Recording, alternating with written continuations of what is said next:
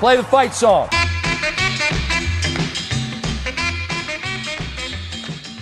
Welcome back to the Play the Fight Song podcast. Jordan's already giggling, so you know we're off to a good start. The vibes are high. Coming off of week 3, we're going to throw you guys another, hopefully shorter week 3 recap. We're going to go over the games that were, obviously give you guys our helmet stickers, some upsets. Hey, don't let the casuals tell you that last week was supposed to be boring or that it was supposed to be some bland week. If you're hanging out with those kind of people, stop being their friends, okay? Stop being their friends because it was an exciting week. There's a lot to cover. We want to give you guys a recap episode, especially because there's so much going into week 4. We need to give that one all of its attention when we get to that point. So let's go through everybody's Saturdays. For me, I was the one at a wedding. I feel like you guys are usually the ones at other events, and I'm the bum on the couch. Like to be, Schaefer, you have friends. It's cool. Yeah, man. I guess I have a couple friends. So, Jordan, how about your Saturday? Did you get off the couch? I did, but it was not. I found another couch. I went to your buddy's house. I was there the whole day, and so we found a different couch. Had a fire, watched the games, did the whole shebang. It was a good time. I really did enjoy myself. And to be honest with you, I bought some high noons. Can't do the grapefruit. Took those out of the pack. The grapefruit. Never been a big high noon guy anyway. Passion fruit's really good. You either love them or hate me a high noon. Yeah, it's a no for me. Good call. Really, I don't know. They've kind of been around for a while now, but they're still they're a solid go-to for me. They're not like when I don't want beer. Yeah, I'm not feeling a beer. It's a poor man's carbless. They're also like that's poor true. Man. It's more like the rich man's. They're fucking expensive. So are carbless. Good drink though. Parks, did you have any carbless this weekend? I did. I went to the game in Lincoln, Northern Illinois, Nebraska. That was my drink of choice. So slugged a few of them. The night games are dangerous sometimes, man, because I did like 4 of them within an hour, and then all of a sudden I was kind of fucked up. So I had to mix in some waters before kickoff. So that was kind of the move. That was the play. It's only 1 o'clock in the afternoon. Don't underestimate don't underestimate the night drinks. That's for sure. 5%ers, man. Yeah, we will get to our mid 3 topic as well later on in the episode. Some things to cover, I guess. Reese, what about you? Did you do more pull-ups this weekend? Were you able to watch football? What are we doing in New York? Well, because I'm in the Army, and the Army's great. Power went out for 3 hours in the middle of the day, so I couldn't even watch kickoff for the first start of the day. So that was a lot of fun. So I went to the Salvation Army, found a bunch of heat fits, but they all didn't fit right, so I didn't do that. But then we came back and watched some football and got caught up, and then I just parked my happy ass down on my bed over here and watched football all day. Reese, like outside of watching football, going to the Salvation Army, are you also into thirst traps? Is that anything for you? We have to bring it up. Hey, good call. Jordan, this is the second week in a row. This is the second week in a row. You keep our personal lives out of this. This is the second week in a row. Guy was talking about my job one week. Now he's talking about Reese's social media in his post. Has a cool tattoo. He's just thirst trapping. I spent X amount of money on a tattoo that turned out very nice, and I like you how can disclose that, bro. You can disclose the tat. It's probably expensive as fuck. It looks good. I'm not saying you shouldn't show it off. You just threw a little thirst in there, cool. Yeah. You probably had the ladies all over you. How? How was it thirsty? Because it wasn't thirsty. There was some V-line. There might have been some V-line. There was V-line, and anytime you drop a song in the background, I can't wear a shirt because it's on my back as well. I can't wear a shirt; it's on my back. Got to take a higher, sleeve up from the chest up. Well, I could have had it like this, but you can't see the back. It's a wing. We're just keeping you in check. You're good, man. You're good. Jordan, look what you've started. Look what you started. The vibes were high. Look what you've started. Reese, I like a good thirst. It's a great tattoo. All right, we didn't need that from Jordan. Reese, speaking of the mid 3, the mid 3 and the great 4 are the great 1. Apparently, were you able to watch your Qs again this weekend? Because I think they're going to win the national championship. For some reason, my YouTube TV didn't want to load that one, and Stream East was being dumb for me, so I wasn't able to watch a lot of it. I watched some highlights of it. Garrett Trader with the great fake out. They got Army this week, and then they have Clemson the week after, so I'm planning on going to these next 2 games. So those are some fun games to go to. Yeah, I'm trying to get people to go with me, but as you guys know, I don't have friends up here that are very social and don't want to go to games, so I'm probably going to go watch Army.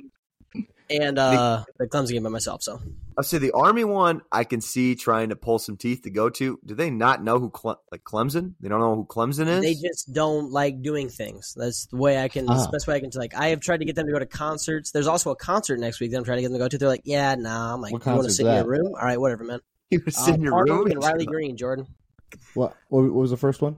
Parmalee and Riley Green. Okay. Gotcha. Riley Green's solid. Yeah. I'm not a big Parmalee person. I mean, it's not like my favorite country music ever, but something to do. Something to do, right? It's not I have a serious question. Hold on, Reese. When you go to the Salvation Army, do you get a discount because you're in the Army? No. Oh, I don't think that's what that means. I just was aren't they all brain. discounted technically? Can you get a discount at the Salvation Army? That's what I said. I'll just walk out like, hey, just put this on my tab. I'll be back. Second question, Reese. Who the hell do you cheer for, Army or Syracuse? That's a good question. That's a great question. I almost bought an Army shirt, but it didn't fit right. You don't have an Army shirt? I don't know. I think when I go to this one, I think I have to just vote. I think I have to bet the over just so I can have both teams. We're just having fun. A lot of points. Yeah, I'm going to bet the over because both teams can be great.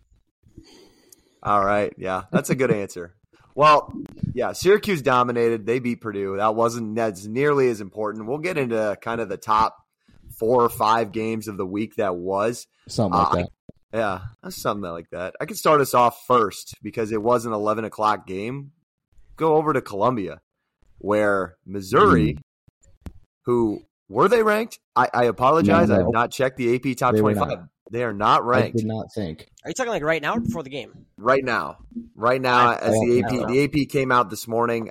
Obviously we don't go straight to it as far as checking it, but I thought they should have been top 25. Either way, the should-be ranked Missouri Tigers defeated K-State on a last-second field goal by Mevis. He was 61 yards out. This guy, for those who 61 yards. Are we serious? If we remember right, this guy missed a 20-yarder in Jordan Hare last year to tie the game. He missed a 20-yarder. So 61 yards. Not ranked. I've heard some people call him the thicker kicker because he is a bigger dude. I mean, outside of that, a couple of things I definitely want to highlight and take away from that game. This is probably one of the bigger wins in Drinkwitz's career. I mean, this is only the second-ranked win that he's had at Missouri. Last year they beat South Carolina, I believe, and I don't know if South Carolina really deserved to be ranked last year. Luther Burden, I know I highlighted him last week. He was an absolute stud. 2 touchdowns, over 100 yards receiving. He's a guy you can keep your eye out. Maybe if Missouri gets to 7, 8, maybe even 9 wins, that could be a first-team All-SEC guy at the receiver position, maybe second team. So that's a guy to keep it. If he can get the ball thrown to him, because there's a lot of receivers in the SEC who do not have a quarterback throwing them the football right now. Yeah. And speaking of which, Brady Cook, over 350 yards, I didn't see that one coming. I'm going to be honest. I thought if Missouri was going to win this game, it was going to have to be like 20-14, and the defense was really going to have to step up, and maybe Burden made one spectacular play, but that really wasn't the case. Kansas State, I thought was fine. I haven't really changed my opinion on them. They still struggle to establish their one back, like Giddens and Ward. I think Ward got the majority of the carries yesterday, but really at receiver, they don't have anything. Like Phillip Brooks was not a factor. Ben Sinnott is like their tight end fullback position guy, and he led them in receiving. I mean, he's a good piece, but he can't be your top go-to guy if you really want to win the Big 12 and have athletes all over the field. So big takeaway is I think Missouri could get to 7 or 8 wins. I think they could be a dark horse for that second or third spot in the East. Fair to say. And Kansas State, it was a tough place to go. It was a respectable non-conference game. I think they'll be just fine. Their defense still looked pretty solid to me. So anybody have any thoughts on that? Might have been the best game of the week as far as like actual game. My only thing on that game would be I did think when you were looking at Kansas State, they didn't necessarily look out of sync, but for some reason they couldn't find a stop where it was needed. When you don't come up with a big stop in a game and a scheme that they run with Kleiman, playing complementary football, it really puts a heavy burden on an offense who can score quick, but they don't want to. They want to really control the clock, control the play, stay ahead of the sticks. And for that one, I think it's a way bigger deal that Missouri won than if Kansas State had won, right? Like it hurts Kansas State in the fact that they now have a loss to an unranked opponent if they were to go 11-1 or 10-2 or something like that, right? Yeah. But it doesn't hurt so bad. Like the way they lost, like if they would have gotten pounced or looked like crap on both sides of the ball, like I don't think it hurts as much, but I do think it really will rein that team back in. I think it'll be tough to beat them the entire year, and you'll find that maybe these mistakes don't show or rear their head here in the next couple of weeks. That's where I am on Kansas State. Now, Missouri, you have a situation where you can get to the second best team in the East. Can you be the best? Your talent says no, but when you look at the rest of the East, with Tennessee looking like crap going to the swamp, if Florida doesn't look great, Kentucky hasn't been exciting or overly dramatic yet. Nope. And so there really is an opportunity for them to get in second place in the East, or at least like be fighting for it at the end of the year. And I think that's a big step, and it's a job-saving job. It'd be a job-saving performance this year for Drinkwitz. Yep, absolutely. Yeah, the bottom of the East outside of Georgia is going to be it's going to be interesting. That's for sure. Let's go. We're going to do this in time order. So I'll go over to Big Noon Kickoff. Parks, cover a little bit. Penn State kind of rolls through Illinois. Illinois continues to not look great along with the Big Ten West. So what are you thinking?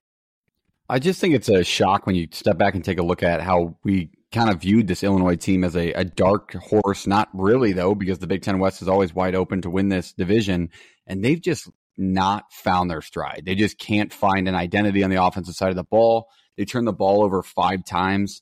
Altmaier's, I don't want to say he's terrible, but he was terrible yesterday, man. He threw 4 picks. It's a tough day.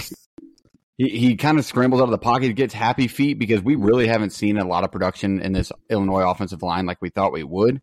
On the defensive side of the ball, I don't want to discredit Illinois too much, because when you're on the field that much, man, eventually you're going to give up points. And they did hold Penn State more than I thought they would, and then it just kind of caught up to them. 5 turnovers is way too much, and that's really the storyline and the headline of the entire game. Drew Aller was good. 16 for 30, so he needs to complete a little bit more passes at a higher percentage, but still threw for 208 yards, and then they ran the ball like Penn State runs the ball, and that's kind of, they wore him down, and then the Illinois defense got tired being on the field. I mean, it's simple as that. A good win on the road for Penn State to open up conference play. Now they bring in Iowa this week, which we'll touch on in the previews for the whiteout. So Penn State's rolling right now, just kind of thought how we thought they would. Good win overall. Yeah, the thing I took away from that wasn't a ton, but it, like you said, Parks, it was a good win for Penn State to get off on the right step. But man, I thought Altmaier was the shining light of a bad offense, and he was probably the biggest detriment to that offense yesterday. Just had a tough day, but the run game, I keep repeating it when we talk about this team, it continues to just be a problem. Reggie Love, they got dominated by a front that was way better. And when I think you kind of had everything shown to you when they went down to Kansas and got beat in the trenches. Like, you weren't going to run the football well. You were not going to block well when you're dealing with Penn State, and you haven't blocked well. You're the offensive line has problems. Now he's under pressure. That's why you're getting these interceptions and ill-advised thrown balls, right? It doesn't make any sense, in my opinion, to continue to run that same scheme. Like, I know Bielema was going to continue to try and run the football, and they're going to try to establish the run so they can open things up. Well, you can't protect the guy. Something's got to change, because if you can't protect him in, like, the Big Ten West is bad, but there's good defenses in the West. They will eat that offensive line alive. Penn State wise, I think I got exactly what I thought I was going to get out of them in that game specifically. Did they do anything too crazy? No, but I think they are really geared up for next week, and that's what worries me. Is I think a lot of it was that they went on the road in the Big Ten first, right? That's tough. Mm-hmm. This is Iowa's first Big Ten game. Penn State's now been challenged. They brought West Virginia in, who they beat handily. They're solid. And then they go to Illinois and win a game handily. So they're a little more seasoned, a little more challenged than the Hawks are. And I still really like my Penn State pick to be in the playoff, by the way. Yeah, I would say also that West Virginia would be the best team that Iowa would play on their schedule up to this point. So just by looking at other teams, still scheduled. It's not our fault that. No, I know. I'm just saying. I'm taking a shot at my own team. But speaking of which, let's go over to Morgantown. West Virginia sneaks by Pitt. Kind of a great defensive performance from the Mountaineers. I don't know. It was definitely a backyard brawl. Like, if you want to name that rivalry that name, it's very appropriate. So, Reese, take us over. What was the biggest thing that stood out to you from either side? Either how bad Pitt is, or maybe West Virginia surprised some people. I think you were right last week when you were like, I think it's time to be out on Dracovic. I mean, 8 for 20 with 2 interceptions. Yeah, I'm out. That cost him 10 points. I mean, that's yards. stat line. 3? I only had 2. 3 picks. Yeah. He threw 3. Yeah, 80 yards. That is not a winning equation for a quarterback in college football. I don't know if you realize that or not. Yeah, okay. But yeah. Let's just let that stat line just sit for a minute. It'd be hard pressed to find college a football. team that throws 3 picks and wins. Oh, and man. we were all stoked because we're like, this guy's reuniting with his old OC where he had success at Boston College, and we just have not had a whiff of it this year. So I think Pitt is a team that I picked that could crack the top 10 at the end of the year. I don't think that's happening anymore, Reese. But Pitt also only had 74 yards in the second half. It wasn't like a game that West Virginia completely dominated. I think it was Pitt just didn't look that great. West Virginia did what they needed to do. Country roads. Don't bet against them again, Reese. But then, I mean, West Virginia had a couple injuries. Their running back and their quarterback are out. Got at the end. But then I think big thing, too, is Pitt's got North Carolina next week, and that's going to be a rough game if they can't get some shit figured out when it comes to their offense, because that defense has been better than people had expected. Mm-hmm. I just think it's a rougher stretch for Pitt if they're only scoring 6 points in two trips to the red zone. So. No. Donaldson runs for 100 yards. I said, this is how the recipe for West Virginia, if they're going to try and survive to get to 5 or 6 wins, this is what they're going to have to do.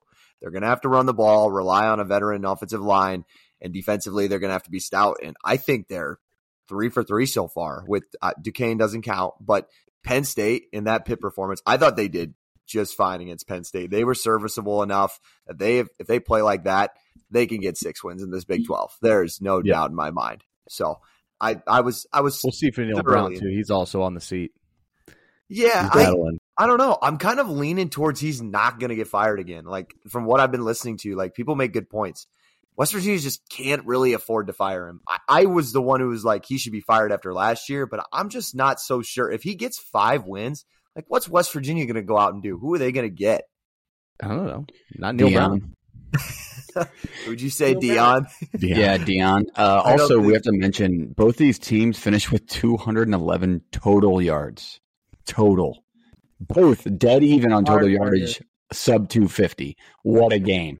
This is a Big Ten fan dream, and it happened in the backyard brawl. What a game. Big win for West Virginia.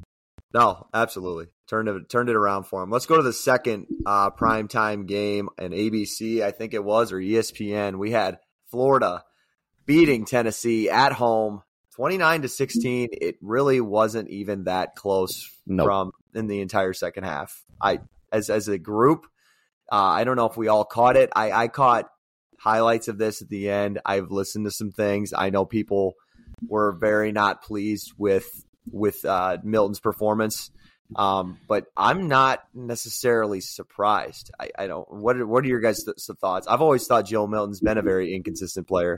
Yeah, he is. But I think when you look at Tennessee and you kind of expect the scheme to open things up and then it doesn't, it shines a little more that maybe he struggled in some spots. I think he can get things fixed. He did go on the road into the swamp, and Florida's not bad. They're like a solid average football team, like right in the middle of everything. Well, everybody was stuck on that Utah game, and that includes me.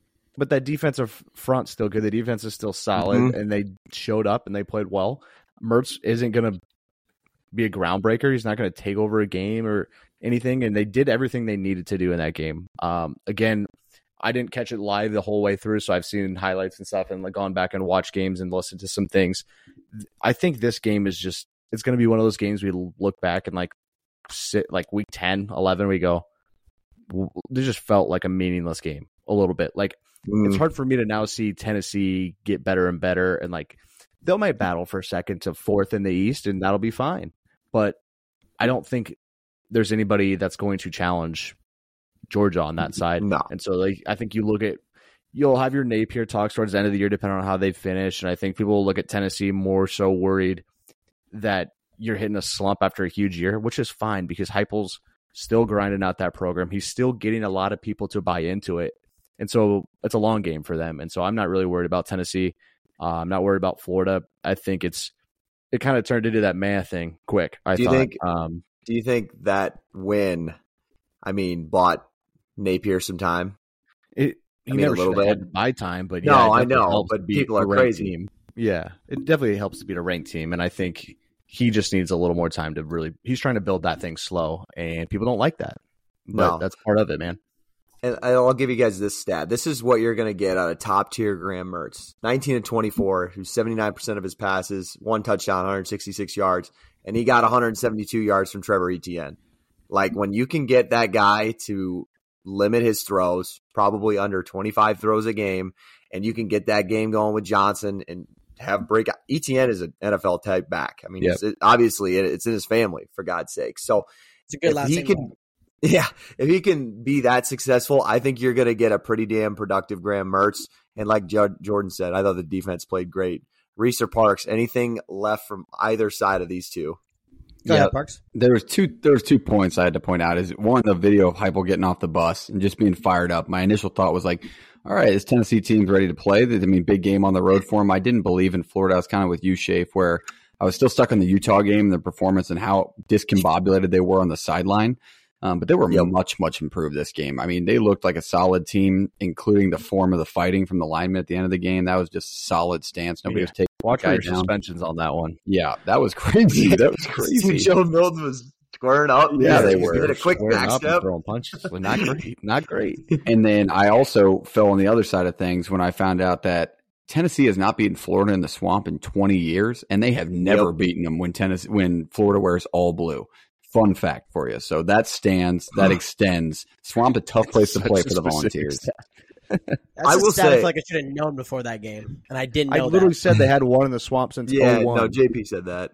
I thought the Swamp. I didn't have the all blue fact, though. I didn't have the all blue one. The all blue one is true. It's crazy. If they were all blue, take the fucking Gators.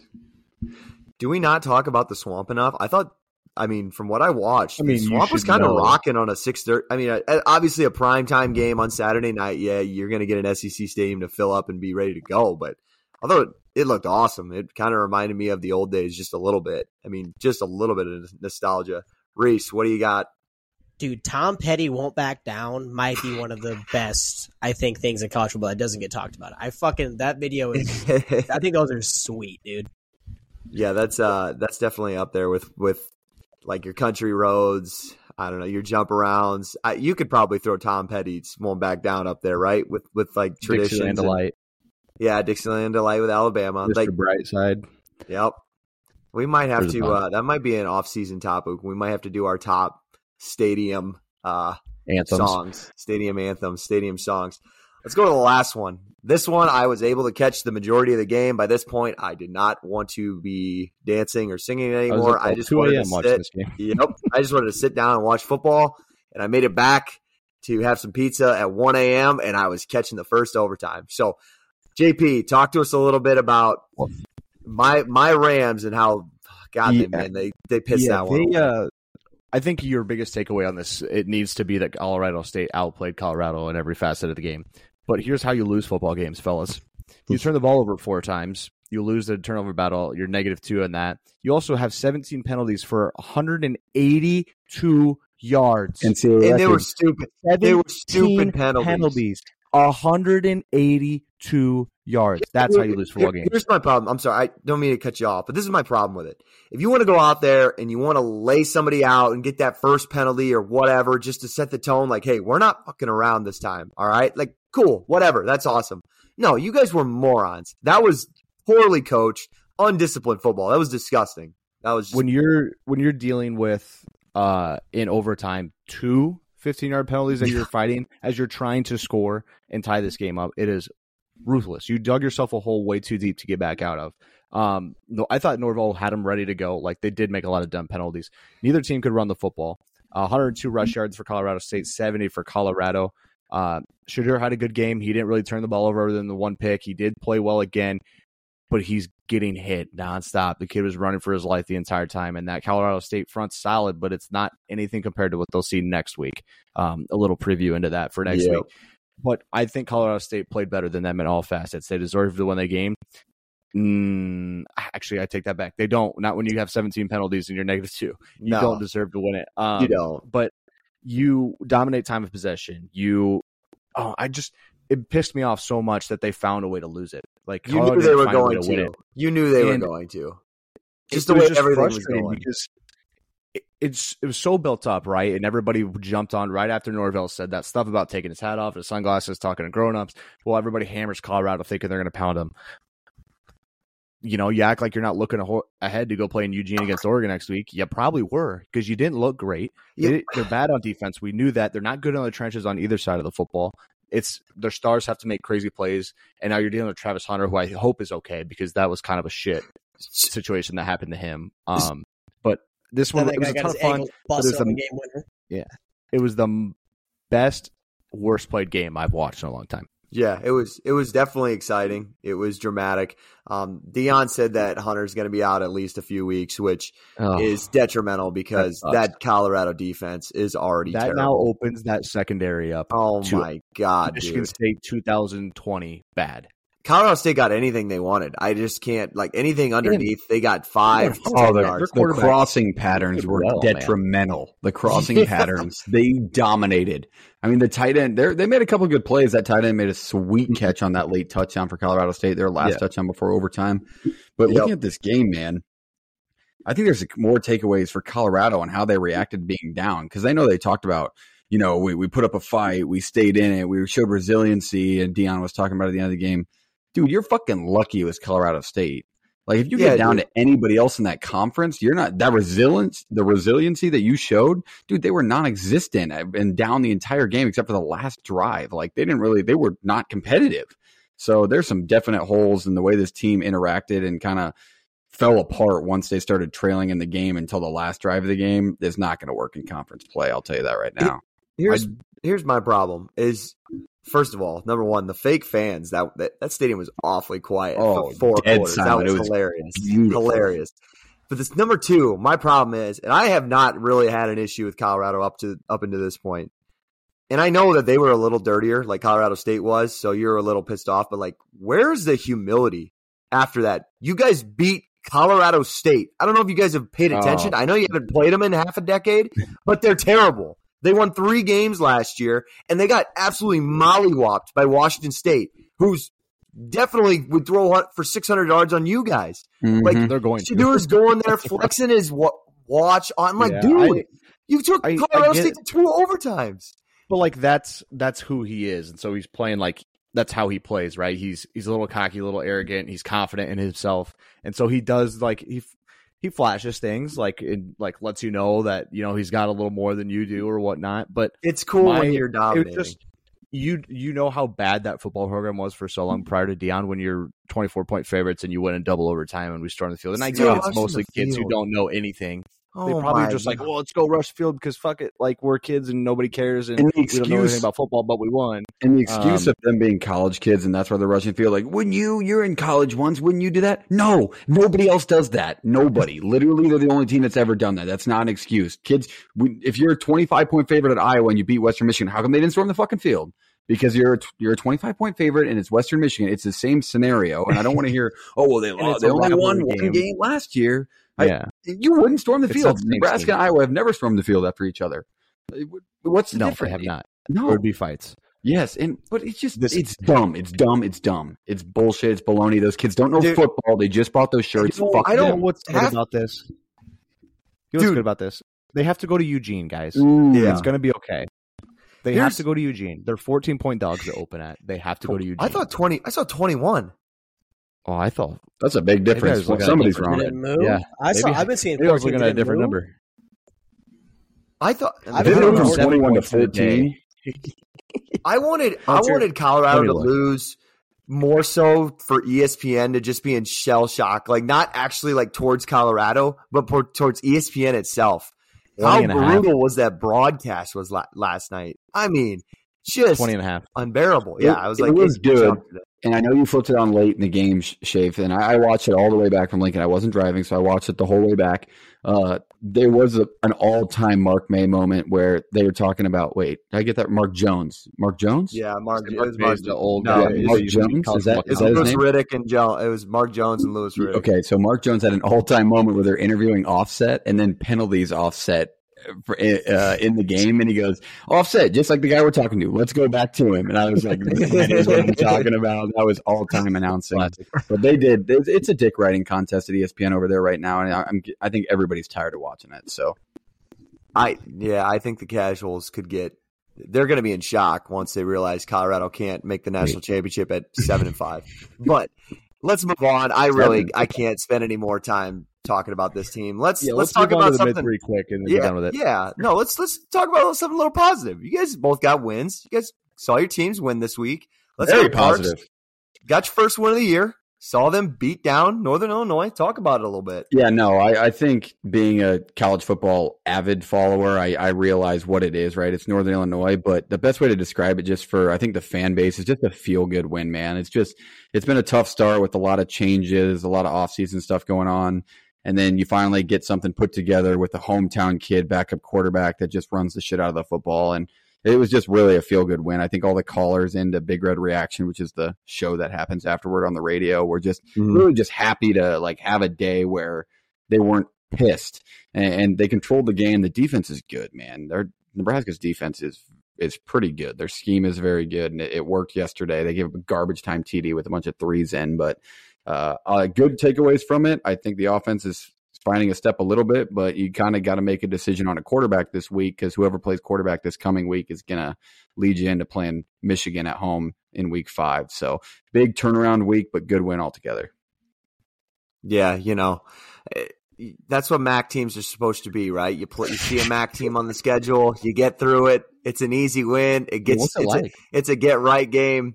I totally get what you're saying. I'll take an apology. We'll go to the second MAC team that was defeated this weekend. We'll go to Iowa City, where again you play a MAC team, you control the game. That's how it works. Jordan, talk about 100%. Your Hawks getting to 42, baby. Come on. You run the ball for over 240 yards, and you're gashing guys, and you have LaShawn Williams get majority of the carries and look really good with Caleb Johnson banged up, and then Jazz Patterson also in that game. The Hawks are dealing with some injuries right now, and Lachey is going to be done for the year. I'm going to assume a pretty significant injury to his leg and ankle. Really? It was disgusting. I did not see that. Do not go look at it. I really advise you not to. It was nasty. And he's our best. He's the best tight end. He's the best receiver we had. He's going to be missed. But the offensive line looked good. Cade threw a lot of ill-advised stuff. He's starting to force things, and I think that needs to get figured out quick. But he also took some unnecessary hits that kind of pissed me off. The defense looked good other than a random 2 big plays. It looked like Jamari Harris on his first game back, maybe some miscommunication with Wampa at safety, but other than that, we'll be fine. But yeah, is everything we wanted it to be and more. And so it was nice to see young kids get in and score some touchdowns, run the football well. So it's everything we needed for the last week, rolling into this week because it's go time now. Now it gets real. We get into conference play. Well, that kind of wraps. I'm not ankle is fucking turned. Ouch. Yeah. Oh, that's a good one. Oh God, that's gross. Yeah, I'm not going to be watching that. Well, that kind of wraps up the mid-3 because your guys' teams got the win, and my team didn't show up this week. I just want you to know my team didn't play football. Too. No, I took the clones. I had confidence. All right, here's the one thing they're the no bet list now. They're along with Louisville, no bet list. That's fine. I do not blame you because guess what? I won't be doing the same. Here's my problem. I actually, after the game, I really wasn't that upset at all. I've told you from the beginning that this team is just not very good. I could talk about it for 3 hours about how we lack talent at every position. But here's what I'll say. When I have everybody fucking texting me 15 times from 15 different people, Iowa State needs to figure it out. Yeah, you know what, Reese? I'll speed down Campbell here and I'll see, hey, Campbell, let's get it turned around. Let's figure it out. Like, you're the only one I have, man. This team is terrible. They have nothing going for them offensively, and to turn it around against Ohio, I mean, if they can't do that, when can they? So You can't say Rourke beat you into the ground because he didn't. He did when he needed to, but like they just didn't. They couldn't get anything going on offense. The offensive line couldn't block anybody. They weren't able to hit receivers when they were open. It snowballed, and it was never changed. It never changed.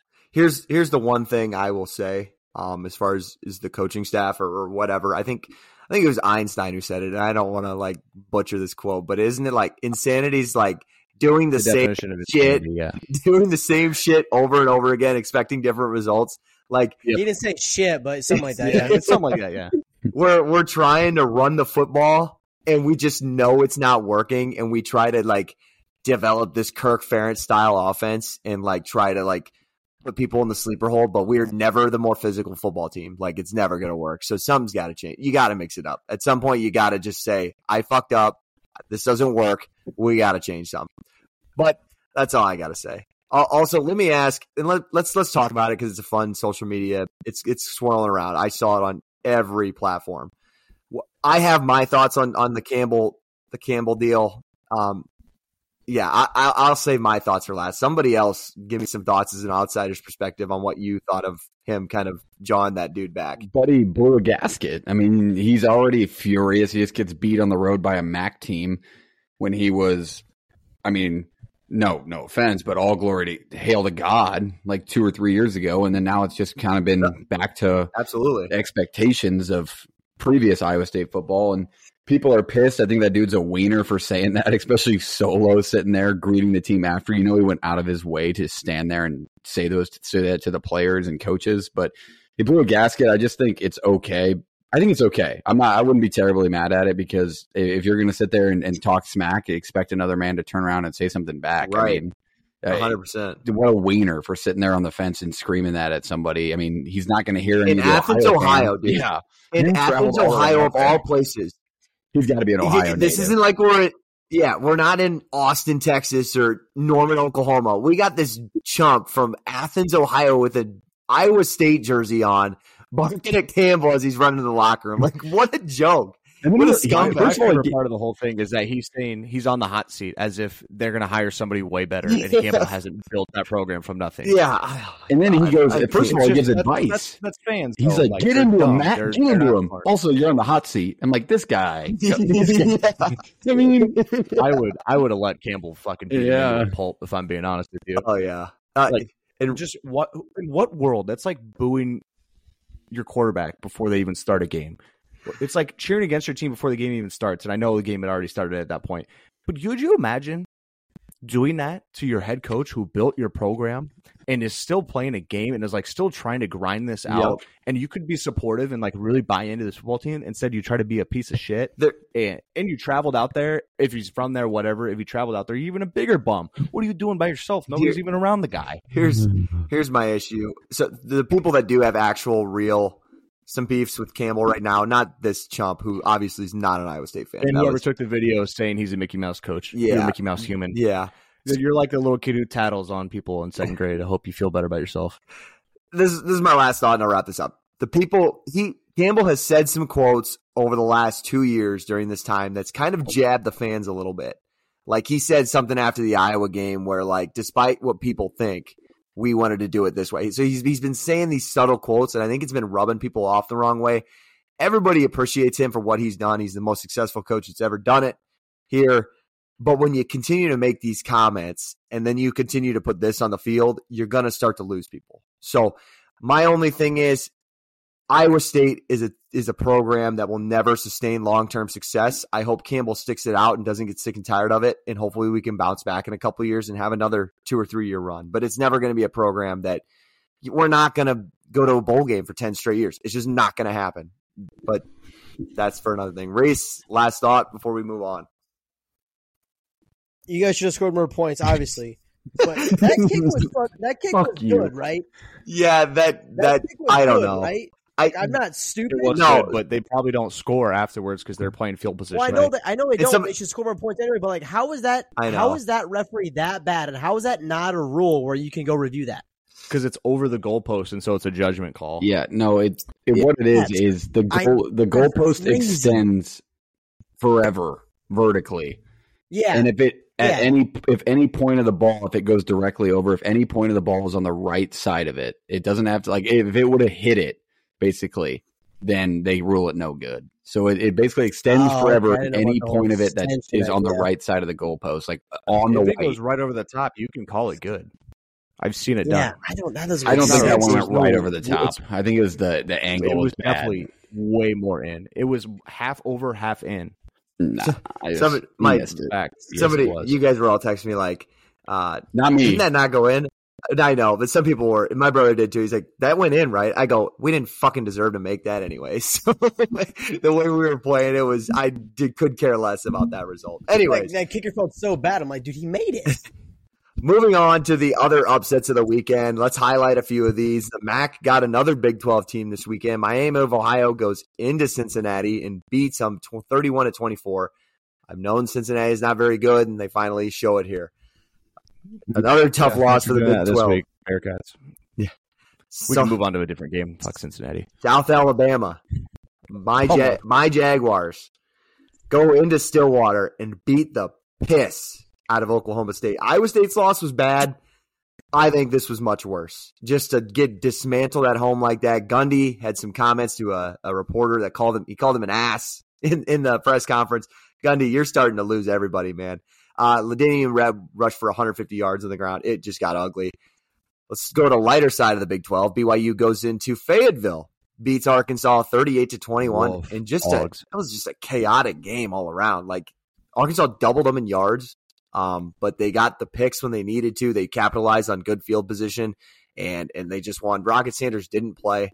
I haven't looked at as to see why, but maybe that is a factor or not, but still, don't give up 38 points to that bad BYU offense. You just can't do it. Last one I want to highlight, Fresno State skunks Arizona State at home 29-0. Oh, boy. I'm gonna say there was a dog's dog in that game. Somebody had a dog's dog in that one? It's okay. I picked Arizona State the week before that, too. It happens to the best of us.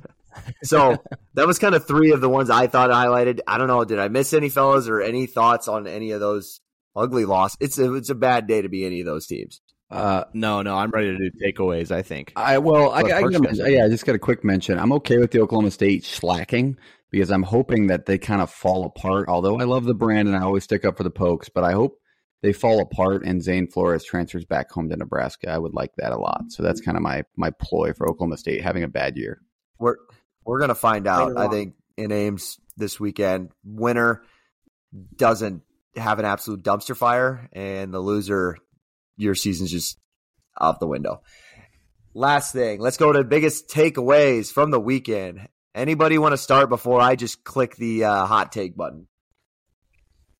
I can start. Yep, start us off, Jordan. Go ahead, Jordan. I think I'll be pretty quick with this one. It's pretty self-explanatory. I think quarterback play seems to be more important than ever.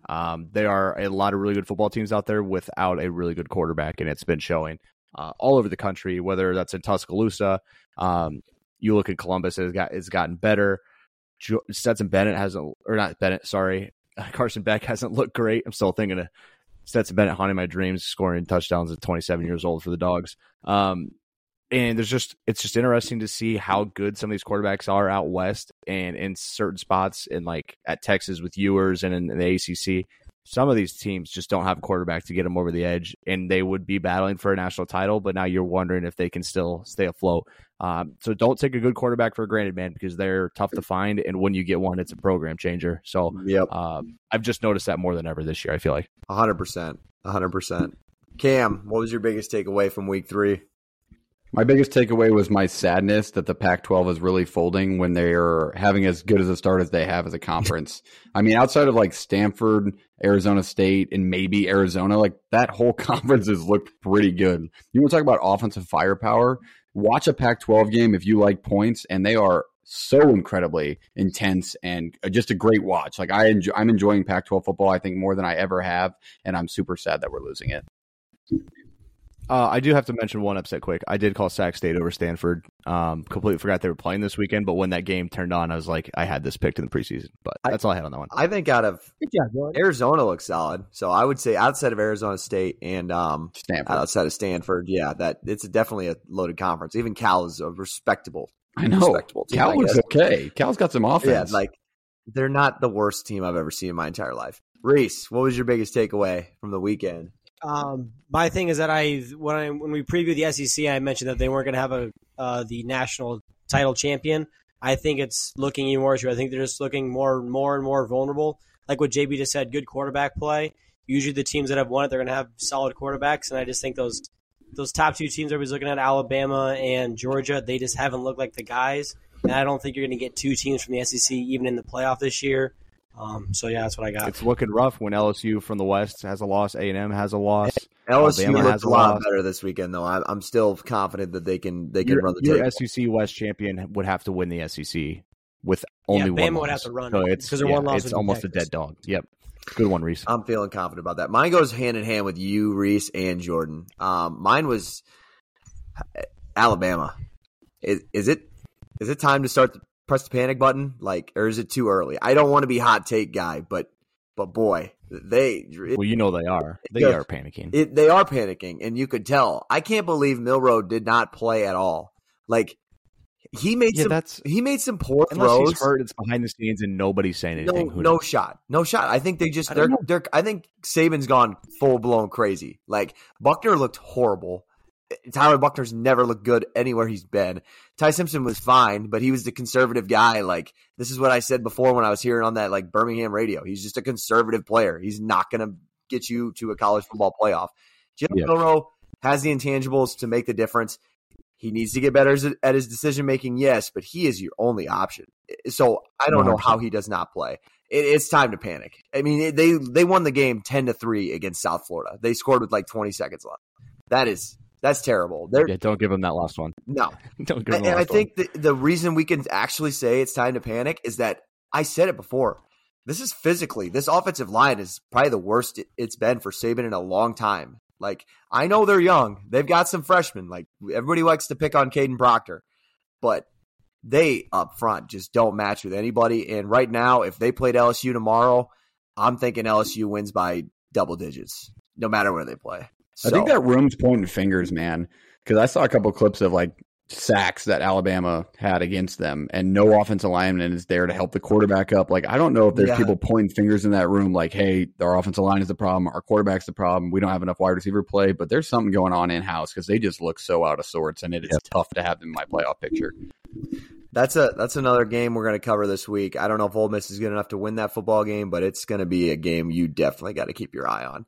Let's go to our helmet stickers. Basically, what it is, if this is your first time listening, this is our player of the week. Back when Lou Holtz used to run ESPN, him and who was the other guy?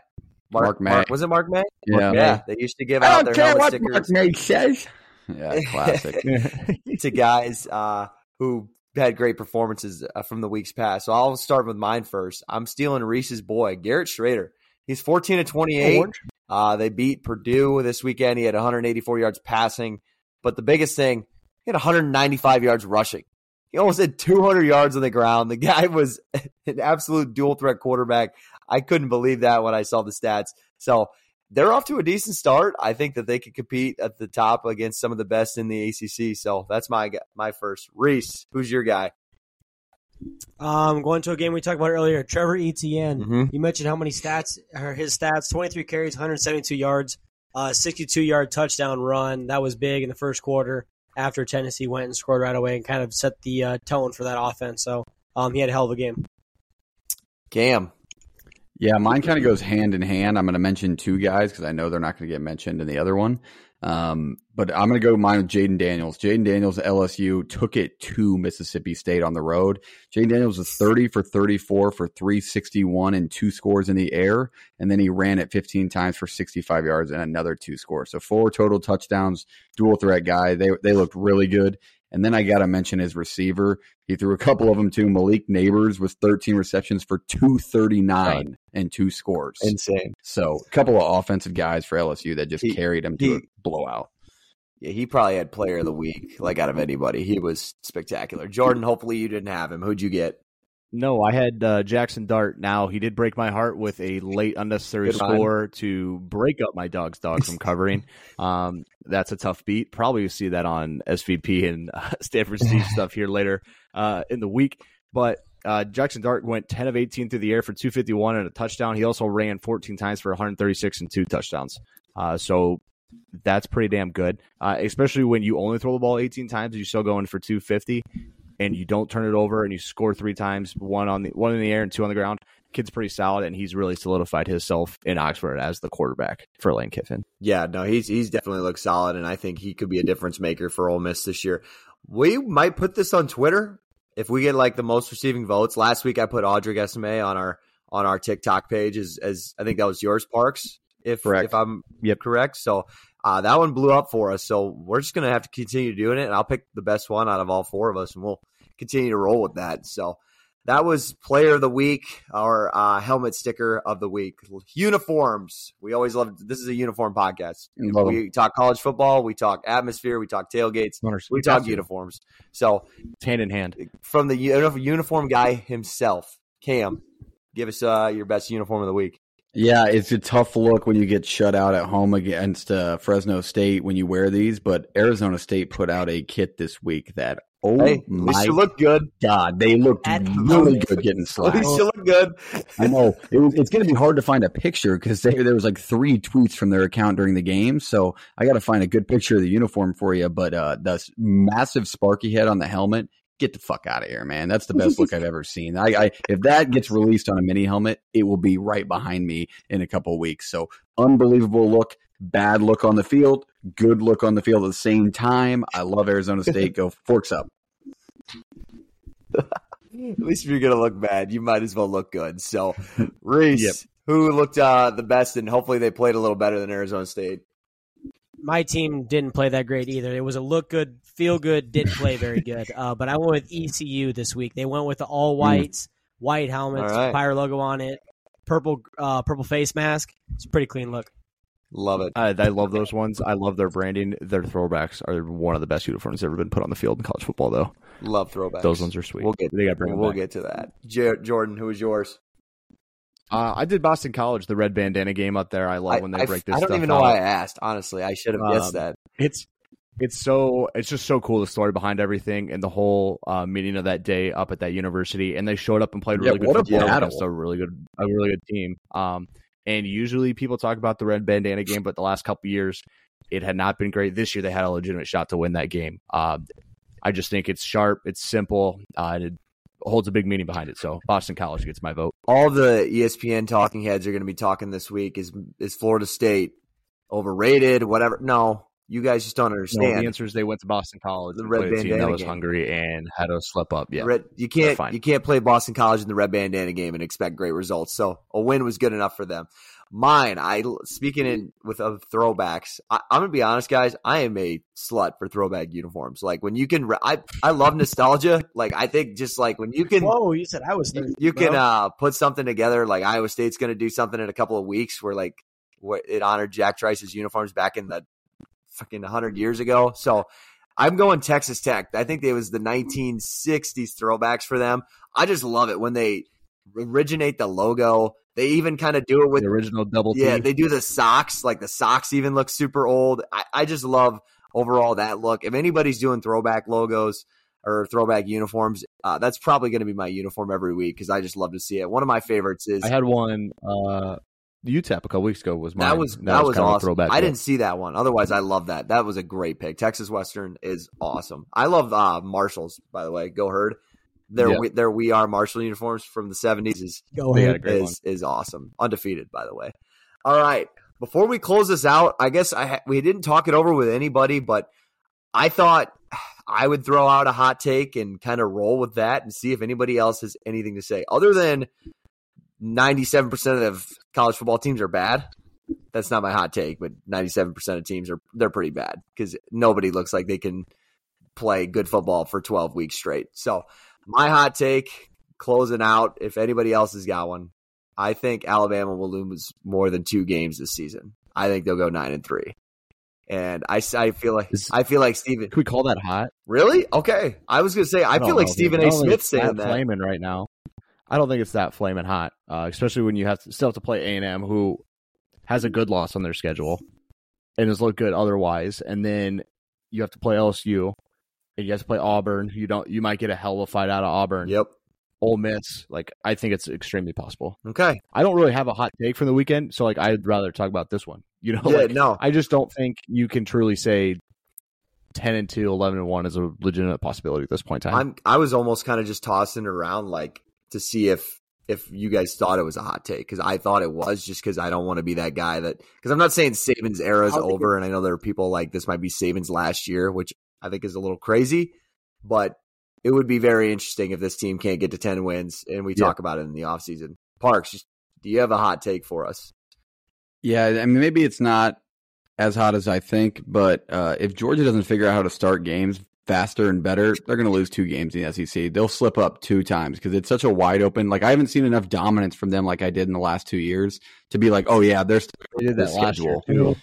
But they're still. That's my only knock, is that they did that last year too. If they're rolling to Knoxville and start like they did this week against South Carolina at home, they'll lose that game. So if they need to figure stuff out in the first half, because even the second half wasn't impressive enough against a Shane Beamer team that's not as good as we thought.